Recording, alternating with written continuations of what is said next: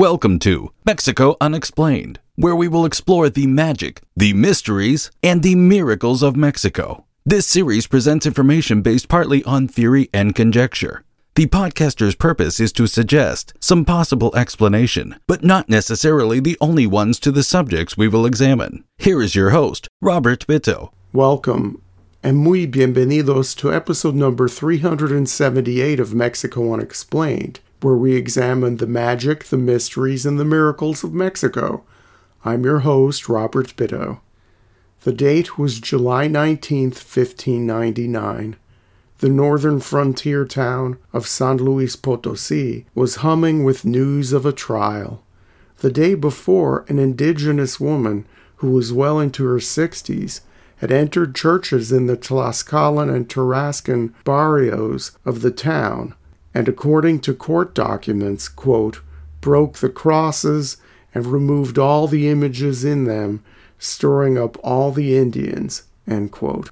Several people from the congregations of those churches went to the local Justicia Mayor, the representative of the king's justice in that far-flung province, a man named Capitan Gabriel Ortiz de Fuenmayor.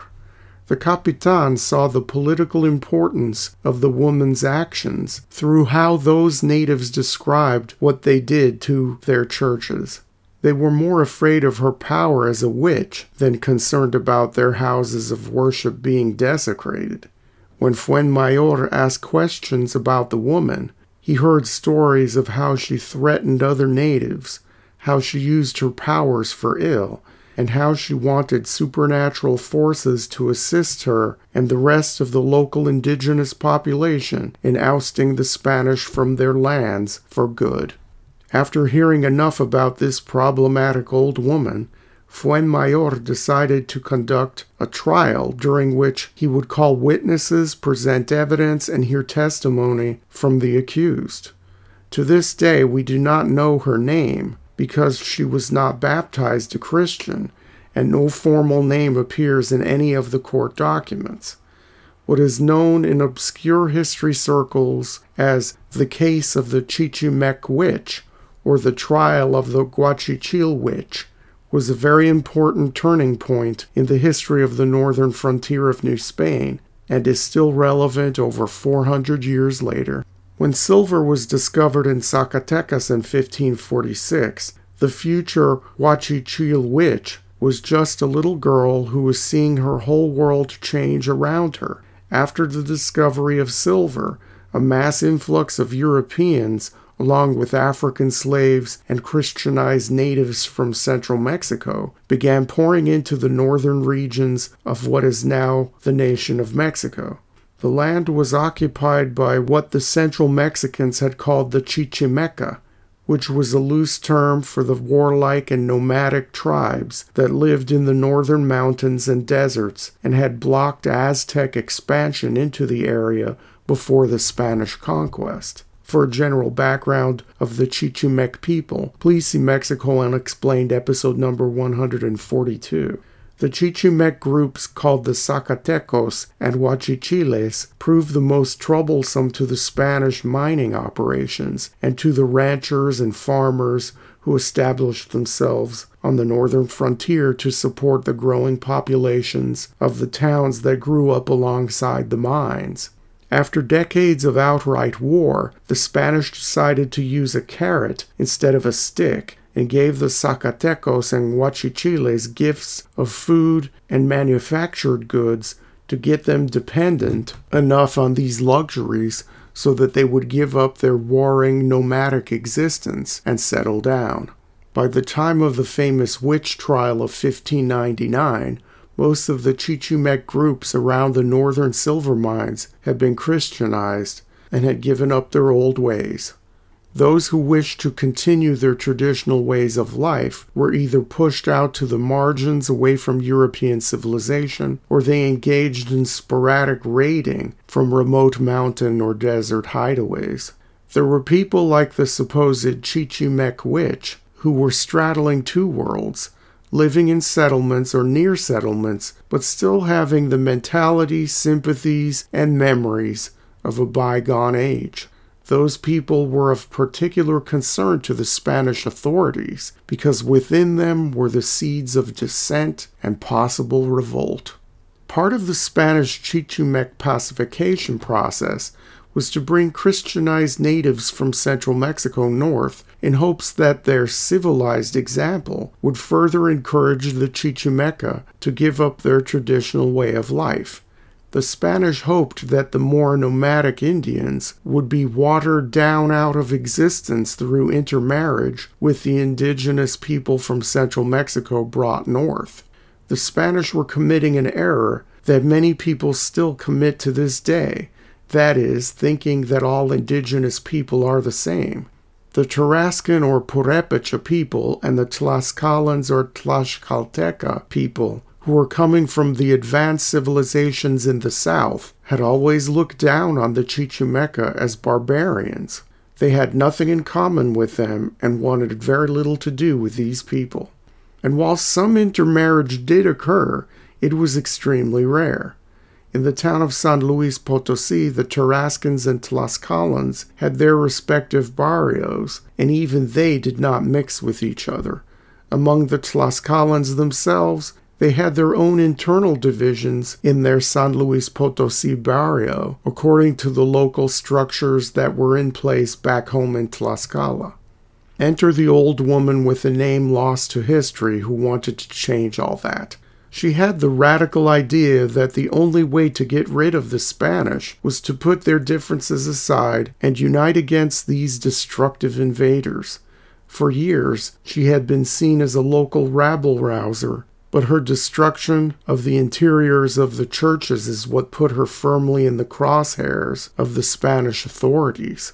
Huachichiles in the town of San Luis Potosí referred to the woman as a hechicera, which is Spanish for sorceress, but this may have been only a close approximation of the term describing the role the woman played in her traditional society. Some researchers believe that the term the Huachichiles used to describe the woman would be more likened to visionary or someone who is in sync with and can command the natural forces around her. Whatever terms they used to describe her, witnesses were called and a case was made against the woman, later known as the Huachichil or Chichimec witch. As this woman was not baptized a Christian, she was exempt from being examined under the Catholic Church's Holy Inquisition. This rule goes back to the first encounters with the Spanish and the indigenous peoples of the New World. Under church law, the people of the newly discovered lands were considered innocent if they had not yet received the proper religious instruction in the true faith. Since this woman was not even baptized, the Inquisition had no case to try this old woman for witchcraft. So the Spanish authorities set up a civil trial to deal with her, thus circumventing the church's authority in this case. Of the 6 witnesses called in the trial, 1 was a Christianized Tarascan and 5 were from the same ethnic group as the woman. They were Huachichil. Only one of the Huachichil witnesses was baptized a Christian. The first witness called in the trial was Mateo, a Huachichil who lived in the Tlaxcala barrio. He saw the old woman destroy the interior of the Tlaxcalan church, but that wasn't all. In his sworn testimony, Mateo stated that the woman, quote, yelled out in her native tongue that now many people would die, and that even if they saw her dead, they should not believe she had died, because many Indians and Christians would have to die before she died. End quote. Mateo went on to tell the court that the same day the woman vandalized the church, she killed a Tarascan named Agustin by touching his ear with some sort of magic stick. In addition to this, Mateo stated that on Sunday, the old woman told all indigenous people not to go to Mass, and out of fear of the woman's powers, all regular churchgoers stayed home. While speaking to a crowd on that same day, according to Mateo, the woman told the people there that the time would come when they would need to bring their sons and, quote, that no Spaniard was to be left alive because all would be killed, because the Indians would kill them, and that they should all rise up, and that the earth would open with the sorcery that she was going to work, end quote. The second witness in the trial was a Tarascan named Juan, and he corroborated the story of the first witness. He told of Agustin, the poor man whose ear was touched by the old woman, and who went home, vomited violently, passed out, and then died. Juan also mentioned in his testimony that the woman went to 3 other Indian settlements, San Miguel, Agua del Venado, and Charcas, to try to get the men to go to the Tlaxcalan barrio of San Luis Potosí to rise up against the Spanish.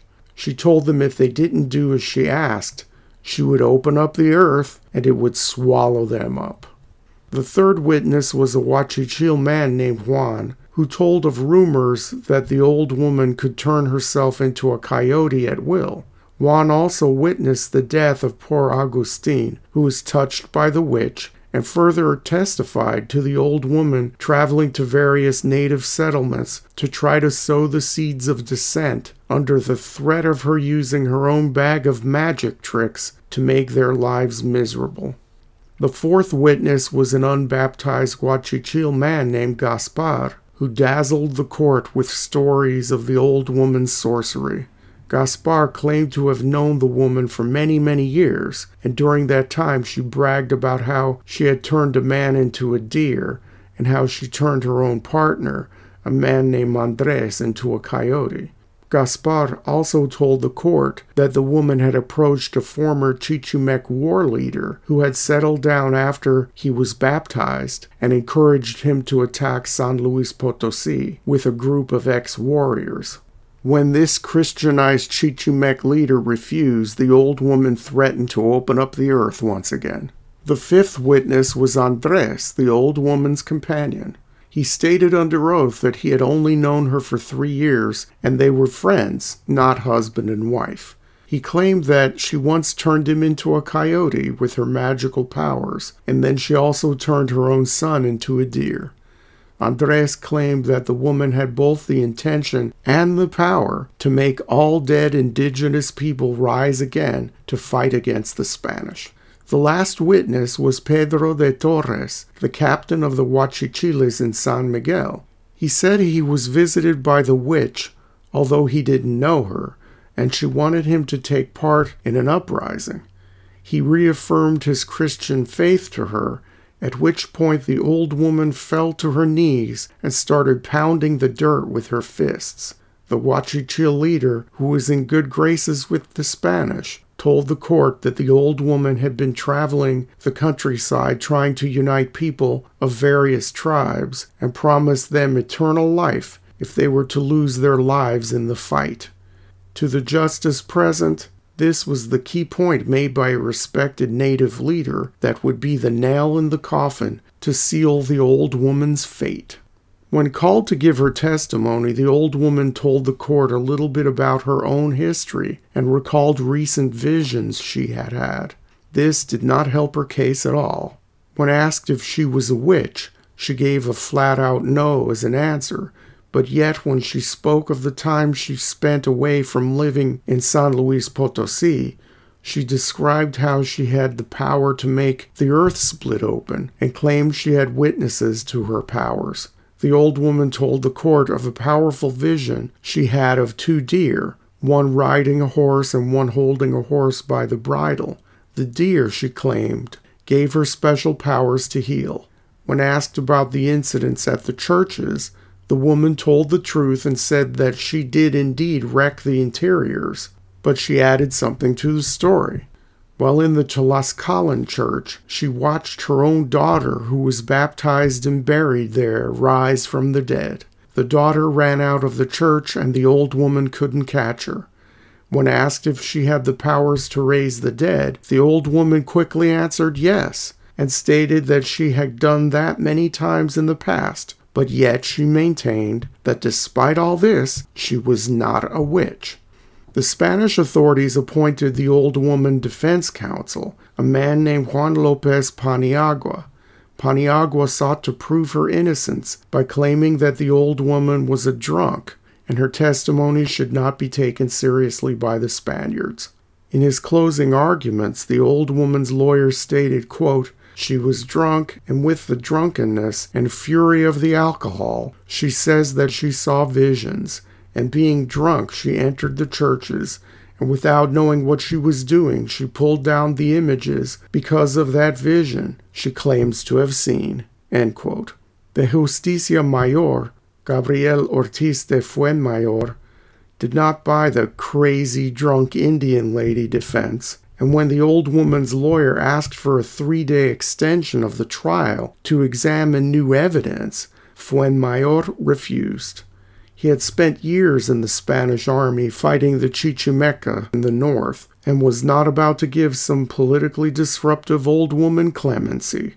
Fuenmayor quickly proclaimed the woman's sentence, quote, "that she be let out of jail and taken on horseback, with the trumpets blaring and a town crier announcing her crimes, to the gallows situated on the road from San Luis to Tlaxcala, and there that her feet be raised from the floor with a rope, and that she die naturally by hanging." End quote. The next day, the people of the frontier town watched the sentence being carried out, with the old woman's screams and curses drowning out the trumpets. According to witnesses, when the old woman's body was raised from the floor and left to hang, it took her hours to die. 400 years later, the trial of the Chichimec witch serves as an example of one lone woman's battle against an empire and her determination to resist at all costs. Thank you once again for listening to another episode of Mexico Unexplained. Remember to like and subscribe to us on YouTube and follow us on Twitter and TikTok. Tell your friends by sharing these shows with others. Please go to our website, MexicoUnexplained.com, for references, illustrations, and for free access to transcripts of past shows. Please visit Amazon.com to purchase the books, Mexico Unexplained, Mexican Monsters, and Mexican Miracles, to get hard copies of the magic, the mysteries, and the miracles of Mexico. We appreciate your kind attention once again. Until next time, thank you and gracias. Thank you for listening to another episode of Mexico Unexplained with host Robert Bitto. For show summary, relevant links and commentary, please check out our website at mexicounexplained.com. Like us on Facebook and be a part of the conversation. Adios and hasta la vista.